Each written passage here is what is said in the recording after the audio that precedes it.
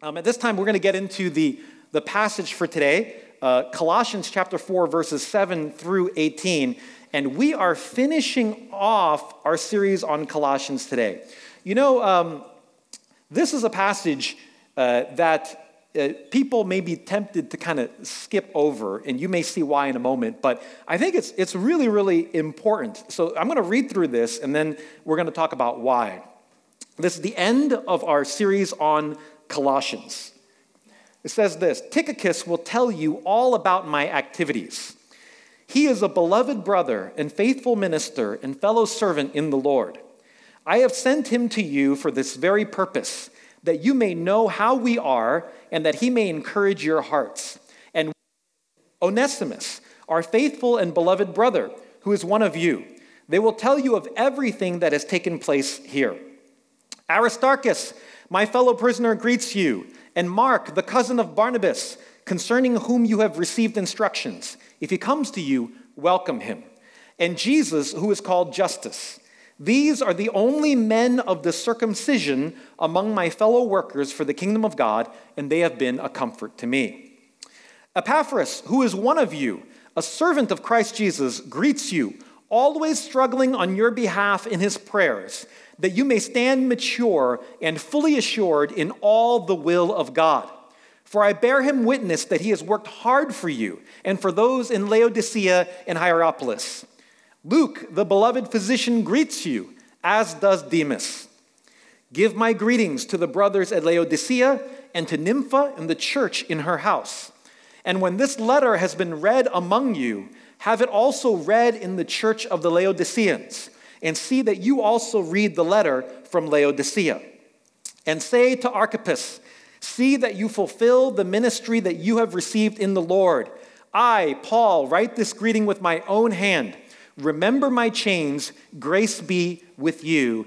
And that concludes the letter of Paul to the church, to the Colossian church.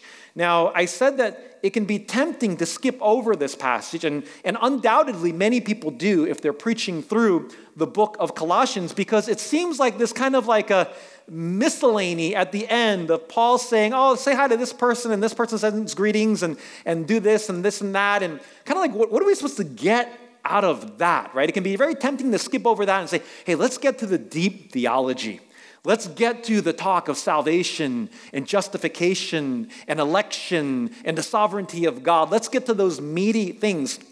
But I think that would be a mistake, and I would not be doing you a service as a pastor and shepherd of this church to kind of say to you, yeah, those parts in the future, you can skip over that. It's tempting, right? Like when you read the genealogies in the Old Testament, you're like, yeah, maybe we can just skip the entire genealogy part, right? A bunch of names. Don't do that. It's there for a reason. 2 Timothy chapter 3, a super important passage, says, all scripture is breathed out by God and profitable for teaching, for reproof, for correction, and for training in righteousness, that the man of God may be complete, equipped for every good work. Now, if that's true, that means all scripture, it is from God and it's useful. It is helpful, all of it, including the end of Colossians chapter 4, including the genealogies of the Old Testament, including all the Levitical laws. All of those things are useful. Now, not everything is as clear and as hard-hitting as like maybe parts of Romans or things like that, but it is useful. And I believe that there's something that God wants us to see through Paul's writings here at the end of Colossians. And that's this. The main thing that I think God wants us to see is that Christianity is a team sport. I think that's the main thing he wants us to see here. He wants us to see that Christianity is not just a superstar thing centered around a person like the Apostle Paul, whom we all know, we've all heard of, but it is actually comprised of many different people doing many different things with the gifts that they have, with the heart that they have, in order to make the kingdom of God grow and expand and advance in this world. It's not just about one person.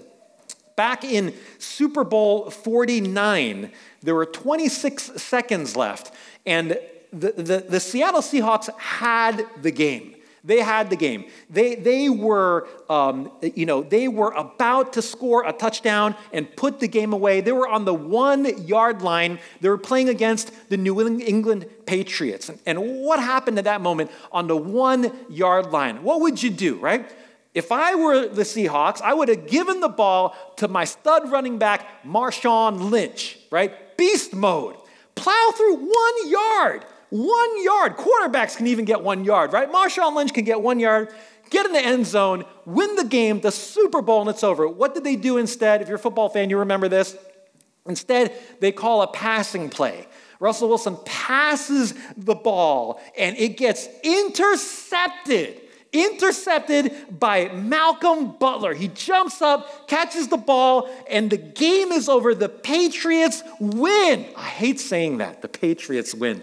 I'm a Giants fan. The Patriots win. And everybody was just jaws dropped. If you were a Patriots fan, you were ecstatic. If you were a Seahawks fan, you were despondent. You sat in a dark room for hours by yourself. That's what you did if you were a Seahawks fan. Now, afterwards, there's an interview of Marshawn Lynch. And the interviewer is saying stuff like, hey, shouldn't you have gotten the ball? Aren't you upset about this? Marshawn Lynch was kind of cool. He was like, no, he seemed like cool about it. And because, why aren't you angry? How come shouldn't they have given you the ball? And his answer was really simple. He said, because football is a team sport. Simple as that. Nothing else to say. It's so true, right? So simple. So true, because football is a team sport.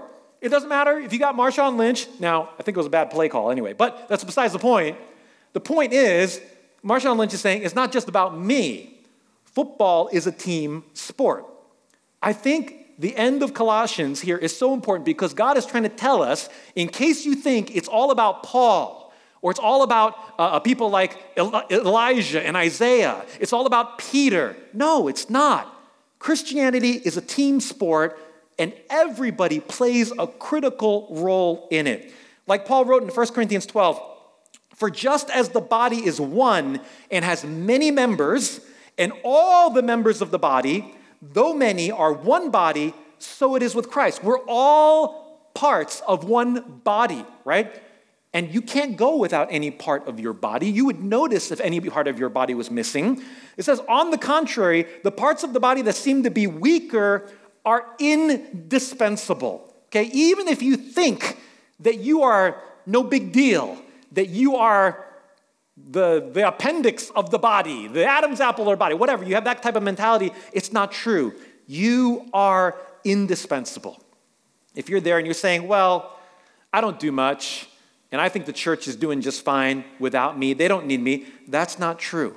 That's not true. We are the weaker for it. We are weaker without you. The reality is we have not been able to do everything that we could have done because we have been lacking your gifts, your talents, your experiences, the way that God has made you to serve him in his kingdom. We are lacking because of that. The bottom line is we need you. This is what God is saying, I believe, through the end of Colossians. And this is so important to understand because, ever since Constantine became Christian, and then the Roman Empire became Christian, and suddenly Christianity was not something that you had to really believe in to be a part of because you were being persecuted, you were being thrown into the Colosseum and being eaten by lions and things like that. Suddenly Christianity was like what the emperor believed, and it became like a status thing, and it became beneficial for you to become a Christian. And so all these people started becoming Christians, many of them fake and not true believers, but doing it for political or other financial gain or other reasons. And as this institution grew in that way, the divide between those who did ministry and those who didn't grew bigger and bigger and bigger. And you know what happened, right? The priests, the clergy, the professional ones were the ones who could read the Bible.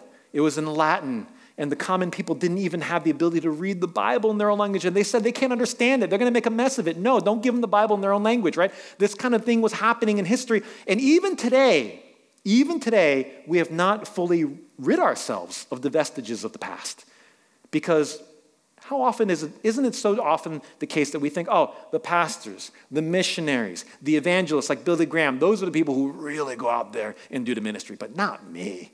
God's just happy if I show up. No, the Bible says that he wants you to be a part of what he's doing because Christianity is a team sport. In fact, in Ephesians, it says, and he, God, gave the apostles, the prophets, the evangelists, the shepherds and teachers, the people that we think, oh, they're the ones who should be doing the ministry. Well, why did he gift these people in this way? To equip the saints for the work of ministry, for building up the body of Christ. The purpose is to equip the church. We need to be equipped. All of us, I'm here to equip you to be a part of that.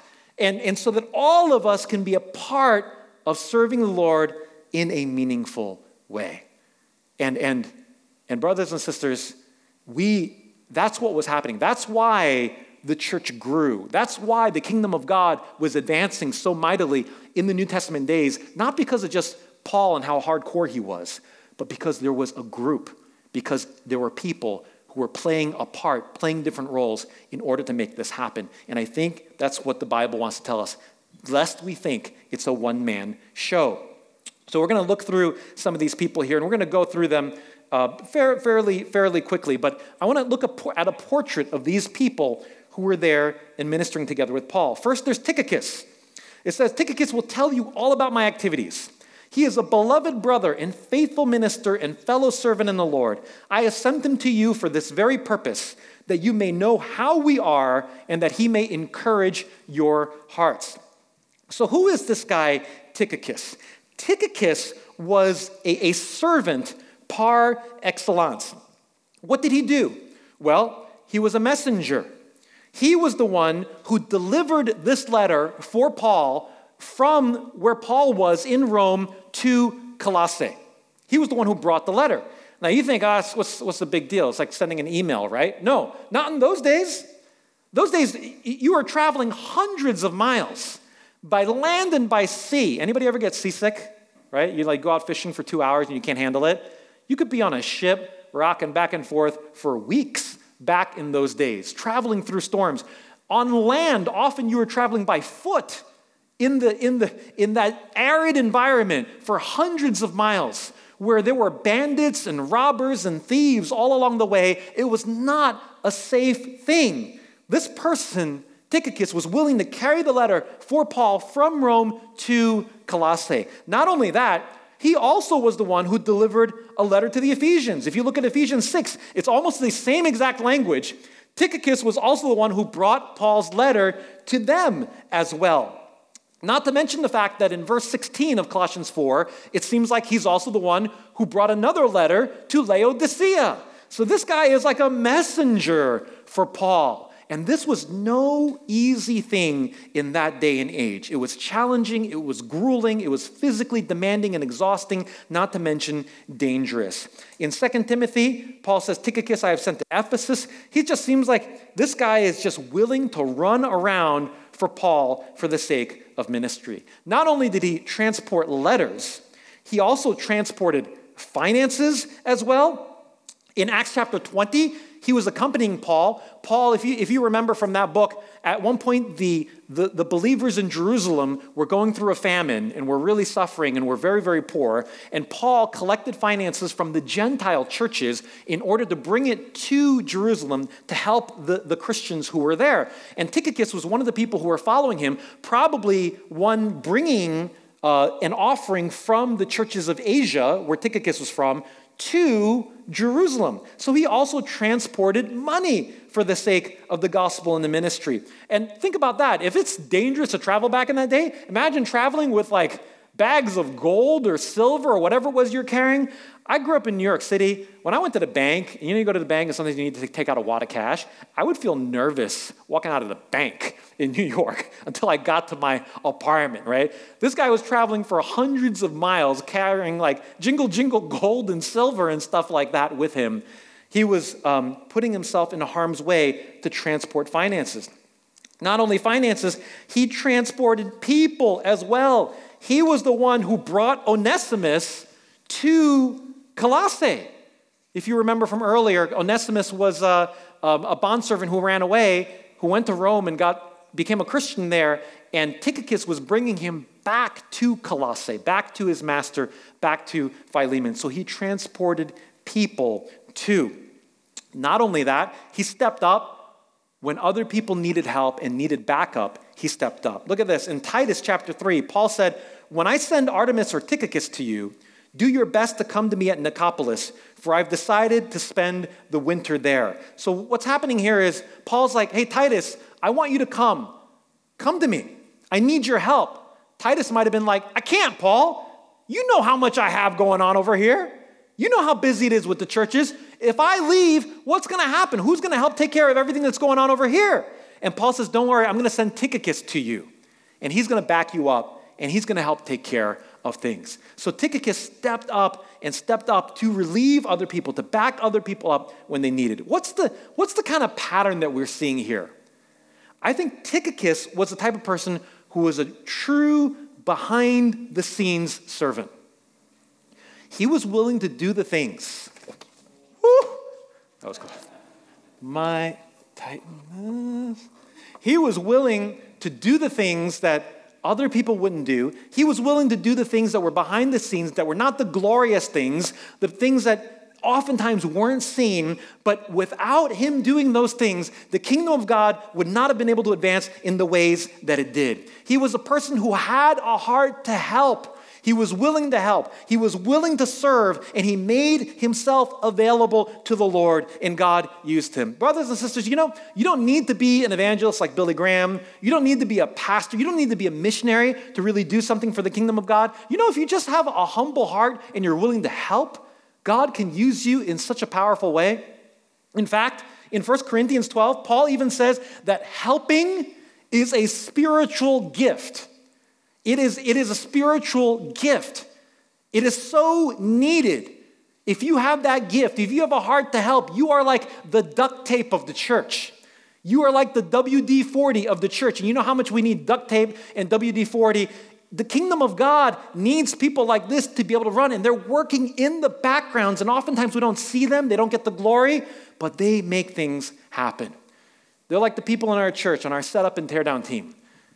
They come in early every Sunday, they set up, nobody sees them. And after service is over, they're out there in the back, putting everything away while we're out there talking and stuff like that. We just come into service, most of us come in and it's like magic, poof, everything's here. It's just, oh, isn't that lovely? It just happens. No, thank God for people like our setup and teardown team who are there to help week in and week out. People like our production team who are there coming in early every week, making everything happen here as well. And production team people, they never get praised. They only hear about it when something's wrong, right? Sounds too loud, sounds too low. Can't see that. What happened there? But they're there serving behind the scenes as well. Brothers and sisters, friends, if you just have a heart to help and a humble spirit, God can use you. Isn't that encouraging? You can play an incredible role in the kingdom of God. You could be a Tychicus who is indispensable in the life of the church. Secondly, here we have Onesimus. Now, if you remember Onesimus, we talked about this earlier, and you could read the book of Philemon to learn more about him. Onesimus was a bondservant. He was an indentured servant. He owed money to a person named Philemon. He couldn't pay it. So there was some arrangement like that, and he was working as an indentured servant for Philemon to be able to pay this off. Now, Philemon was a member of the Colossian church. So Onesimus ran away from Philemon. He was not a Christian. He ran away from Philemon. He ended up going to Rome. Maybe it's kind of like going to the big city back in the day. He ends up somehow getting connected with Paul's ministry. Probably hears Paul's preaching, becomes a Christian. So he becomes a brother in Christ. And then what does Paul do? Paul sends Onesimus back to the Colossian church to say to Philemon, hey, he's sorry that he ran away from you, that he broke the contract that he had with you. But listen, he has become a brother in Christ. And not only did he become a brother in Christ, but he is a faithful and beloved brother. So he has become a servant. He was very helpful to Paul in Rome, in the ministry, and he asks Philemon to receive him back. Now here's a really crazy thing, okay? There's a letter written by Ignatius, one of the early church fathers. Ignatius of Antioch. This letter is called the Epistle of Ignatius to the Ephesians. So he wrote this letter to the Ephesian church. It's not Bible, okay? It's not a part of our canon, but it is a historical document. And he says this. This is what Ignatius says there. Let me read this. I received, therefore, your whole multitude in the name of God through Onesimus, a man of inexpressible love, and your bishop, aka pastor, in the flesh, whom I pray you by Jesus Christ to love, and that you would all seek to be like him. And blessed be he who has granted unto you, being worthy to obtain such an excellent bishop. Now, there are quite a few theologians who believe that the Onesimus that Ignatius is talking about is the same Onesimus from the letter to the Colossians. Now, that's just mind-blowing if that's true, that this person who was a bondservant became a brother in Christ. Not only that, became a faithful servant, and then actually became the pastor of the church at Colossae. Just absolutely crazy stuff. He became Philemon's pastor. Now, that's so encouraging. Onesimus was a person who did not let his position in life dictate what he would make of his life. He did not let his position in life, bondservant, bottom of the barrel, guess I have no future, everything stinks. He did not let that determine his future. It did not dictate what he made of his life. Brothers and sisters, God is not a respecter of peoples. It's not about your position, your pedigree, your background, your family, how much money you make, the type of job that you have. If we're willing to be available to God and give ourselves to the Lord, whatever position you find yourself in, God can use that to give you an incredible calling within the kingdom of God. And it may not be as a pastor. It doesn't have to be as a pastor. It could be as something else, as we will see in this passage. But God does that. If you feel like your position in life, life isn't just going my way. I don't have what other people have. All you need to do is come and bring your heart to God and say, Lord, here I am. I'm willing to serve you. And you don't know the amazing things that God can do in your life. Next, Aristarchus. He says, my fellow prisoner. Aristarchus, my fellow prisoner, greets you. Why does Paul call Aristarchus his fellow prisoner? I think it's because Aristarchus was somebody who stuck with Paul through thick and thin. In Acts 19, when Paul was at risk of getting ripped apart in Ephesus by the worshipers of Artemis there, who were shouting and dragging Paul and saying, "Great is Artemis of the Ephesians," if you remember that from Acts 19, Aristarchus was there as well, being dragged along. His life was on the line. He easily could have been killed there. But he was with Paul. He stuck with Paul. In Acts chapter 20, he was with Paul on his last voyage to Judea. In Acts 27, he traveled to Caesarea, from Caesarea to Italy with Paul. He probably accompanied Paul all the way to Rome. And in fact, he very, very possibly was sharing captivity with Paul, sharing in Paul's captivity voluntarily. Maybe passing as Paul's servant or something like that, being under house arrest with Paul, and Paul called him my fellow prisoner. Brothers and sisters, it is so important to have people like that in the church. People who will stick with you when times are hard. People who will stick with you through thick and thin. Not only when times are good, but when times are going rough, when your marriage is falling apart, they'll stick by you. When your job is just so stressful, they'll come pray for you.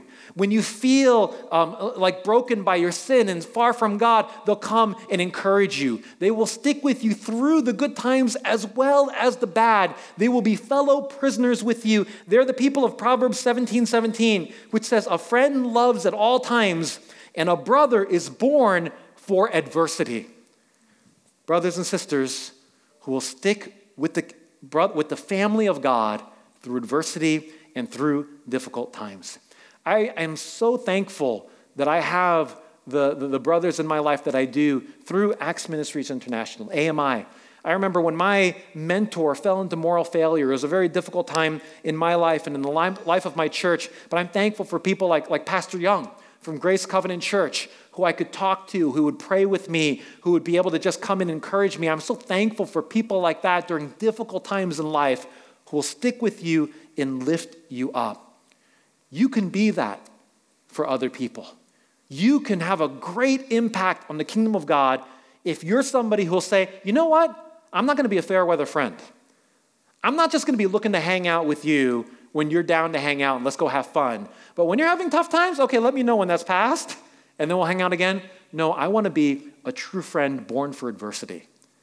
And I want to care for you and my brothers and sisters in church no matter what they're going through.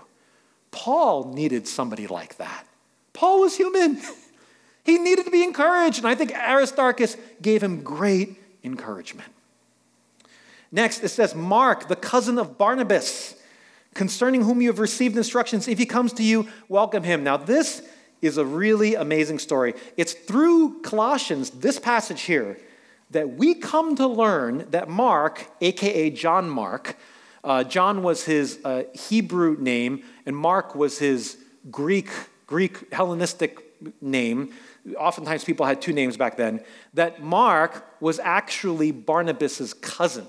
You don't realize, we would not have known that unless Paul wrote that here in Colossians. Now, why is that important? Because Mark had some difficult times in his life.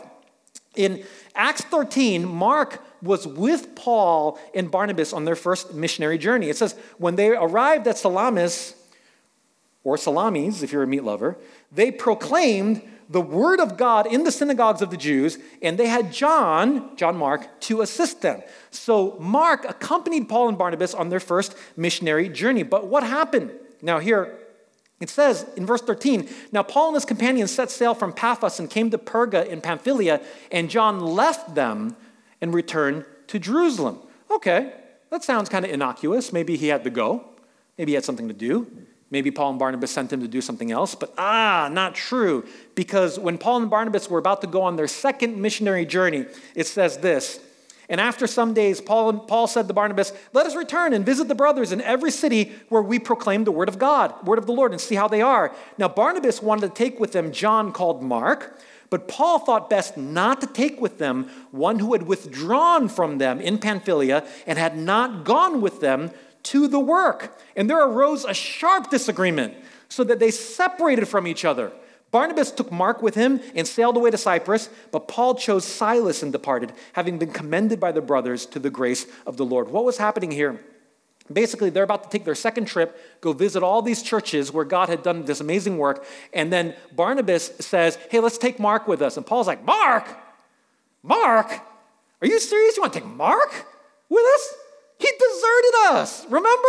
He ran off. He left us high and dry when we were over there in Pamphylia, and you want to bring him? No way, he's not dependable. We can't do that. What if he does the same thing to us again? And they disagreed about this so much, they got into an argument and they split. They actually split. Paul and Barnabas separated ways over this, and Barnabas took Mark with him, and Paul took Silas instead. That was Mark. He had failed. He had deserted them for whatever reason. But look at what Paul says about him later on in Philemon. Epaphras, my fellow prisoner in Christ Jesus, sends greetings to you, and so do Mark, Aristarchus, Demas, and Luke, my fellow workers. Something changed later on. Mark came around, or Paul had a different view of him. Near the end of his life, Paul wrote in 2 Timothy chapter 4, Luke alone is with me. Get Mark and bring him with you, for he is very useful to me for ministry. Man, what a change. He is very useful. The guy who deserted them, the guy whom the Apostle Paul said, he's out, forget him. He says now, he's very useful to me for the ministry. What happened? I don't know what happened. I think Barnabas really did a lot of great work with Mark in helping him to grow and mature. We know that Mark spent time with the Apostle Peter. Peter, in fact, says this. He said, she who is at Babylon, who is likewise chosen, sends you greetings, and so does Mark, my son. So he got real close with Mark, and between Barnabas and Peter or other things going on in his life, the Lord was working through people, and Mark changed. So in a sense, if I could say this, I think you could argue that Paul was kind of wrong about Mark, right? Kind of gave up on him, and I don't want to read too much into it, but either way, it looked like Mark was a failure. And can you imagine if the Apostle Paul said, no, no to you, you failed before, no second chance? That would be pretty demoralizing, wouldn't it? I'd be pretty demoralized by that. But people didn't give up on him. And he turned things around, and he became very useful, even to Paul. Even Paul recognized that. And you know what? Mark ended up writing the Gospel of Mark. He wrote one of the Gospels. And many theologians actually think, you know how Matthew and Luke have a lot of similarities with Mark? They actually think that Matthew and Luke borrowed source material from Mark. They're like, hey, Mark, you did a really good job writing that. I'm just going to borrow some of that and then tweak it a little bit to kind of emphasize something else about Jesus that I want to. Mark's gospel was such a critical part of the gospels coming to us. Brothers and sisters, I think what we can learn from a portrait of a person like Mark is that it doesn't matter if you feel like you've failed in the past. It doesn't matter if somebody told you that you were a failure, if somebody looked down upon you. Man, there's always a second chance in Jesus. There's always a second chance in Jesus. And if you will come to the Lord, if you feel like you've sinned, that's fine. Grab a brother, grab a sister, confess your sin. Have them pray for you. Pray with them. Man, I feel distant from God. I don't read my Bible. Then start reading the Bible. Join our daily Bible reading. Man, I feel distant from the Lord. Come pray with us. Do whatever. We invite you. Everybody has a second chance in Jesus. We see such an amazing thing in the life of this person, Mark. Next, we see this person, Jesus, who is called Justice. And the early church would be like, yeah, you're not keeping that name. You're going to be Justice from now on. Not much here, so I'm going to move on. Sorry, Jesus, you could not keep that name. You're now known as Justice. I'm not going to make a mountain out of a molehill here. We're going to move on to Epaphras. It says, Epaphras, who is one of you, so a Colossian, a servant of Christ Jesus, greets you, always struggling on your behalf in his prayers, that you may stand mature and fully assured in all the will of God. For I bear him witness that he has worked hard for you and for those in Laodicea and Hierapolis. If you remember Colossians chapter 1, this is Epaphras, whom Paul said was always praying and doing what? Giving thanks, praying that they would know the will of God, praying for them to become mature. Epaphras was this amazing person. Not only that, Epaphras was the one through whom the Colossians became Christians. So Epaphras went to Colossae, preached the gospel, people came to know the Lord, and a church got started there. That was through Epaphras, not Paul. Not Paul. Paul just wrote the letter to the Colossians. Epaphras was the one who led people to Jesus and started a church there. Now, this is amazing. Epaphras, he was an evangelist, and he was a prayer warrior, and the Lord knows that we need people like that. Look at Colossians chapter 1. Just as you learned it from Epaphras, our beloved fellow servant, he was the one who led the Colossians to Jesus. You know, brothers and sisters, you can do that. You can do that. You don't need to have gone to seminary. You don't need to be a pastor. You can just go to a place where there aren't people who really know Jesus. You can share the gospel. They can come to know the Lord, and you can start a church. Man, if that happens, come tell me. We want to come alongside you. We want to help that church to grow. These were quote unquote normal people, not the superstars, not the big names. Epaphras was the one who started this church. He was the one who shared the gospel, and people came to know the Lord. Not only that, he was a prayer warrior. Paul says he worked hard for you. He's always praying for you. That word worked hard there, those words are really an understatement. Because in the Greek, the word there actually signifies pain. Pain. For example, in Revelation 21:4, the same word there is translated pain. In the new heavens and the new earth, there'll be no more pain anymore. Epaphras was somebody who agonized. He agonized in prayer over the Colossians. He was praying for them constantly. For what? That they would know the will of God and become mature. That they would not fall into false teaching and become legalistic and fall into the Sabbaths and the new moons and those festival days and things like that. He was constantly praying for them. Brothers and sisters, we need prayer warriors in our church. Every church, we all need to become prayer warriors. But I know some of you are going to be really gifted by God to be people who really lift up the church before the kingdom of God, who really God works through to build up the church, to mature it, to lead people to Christ through you. If that's you, man, join us when we pray on Tuesdays. If you can't come out on Tuesdays, find a place in your house, find a closet where you can go into and you can pray on your knees before God for our church and for the Bay Area. If you are, even if you got little kids, when your baby's sleeping, you can be a prayer warrior in that time, just praying like Epaphras did and building up the kingdom of God in a mighty, mighty way. That was Epaphras. Next, we have Luke, the beloved physician. He greets you. Man, Luke is amazing. Luke is amazing. He was a physician. He probably made good money back in those days compared to a fisherman or a farmer.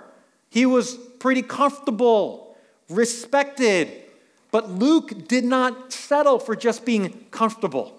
He did not settle for just kicking it and working a couple days a week and then hitting the golf course all the other days a week and just kind of showing up at the church and singing and worshiping God with a few songs. No, Luke, he followed Paul on his missionary journey. He used his skills as a physician to care for Paul. And Paul had his medical issues, and Luke was there caring for him. And not only that, through him, not focusing on money, not focusing on comfort alone, but making himself available to the kingdom of God, he wrote Acts and Luke. He wrote like a third of the New Testament. Could you imagine what it would be like to not have the book of Acts? I know Luke too. But I know you're thinking Matthew, Mark, John, but Acts, nobody else wrote Acts, right? And we wouldn't know the early history of the church. It was through Luke that God did this. A person who was a professional, who was successful, but was not focused only on money and comfort, but used his life to be available for God and the work of missionary church planting. And God worked through him. Next, we're almost at the end here, Demas, as does Demas. Now, Demas is kind of a sad story here. Why do I say that? Because Demas was a fellow worker with Paul. In Philemon, he calls him a fellow worker. But near the end of his life, Paul in 2 Timothy said this. He said to Timothy, "Do your best to come to me soon, for Demas, in love with this present world, has deserted me and gone to Thessalonica." Isn't that sad?